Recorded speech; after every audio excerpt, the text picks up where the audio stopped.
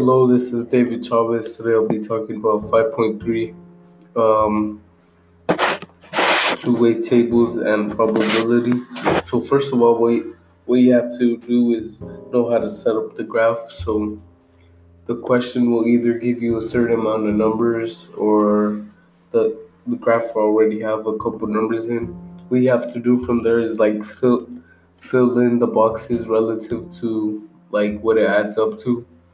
And from there, first of all, what you need to know is marginal frequencies. So marginal frequencies are the totals, the bottom totals and the side totals, but not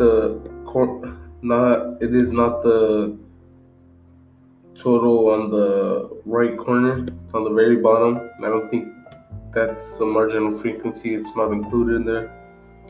So relative frequencies are when you grab the total of the totals, if that makes sense, and you divide that total, say that total's 220, by all the other numbers on the graph, like 42, whatever, 62, and then from there you get your relative frequencies, which give you your probabilities. Say you get 4.10, that would be like 10%.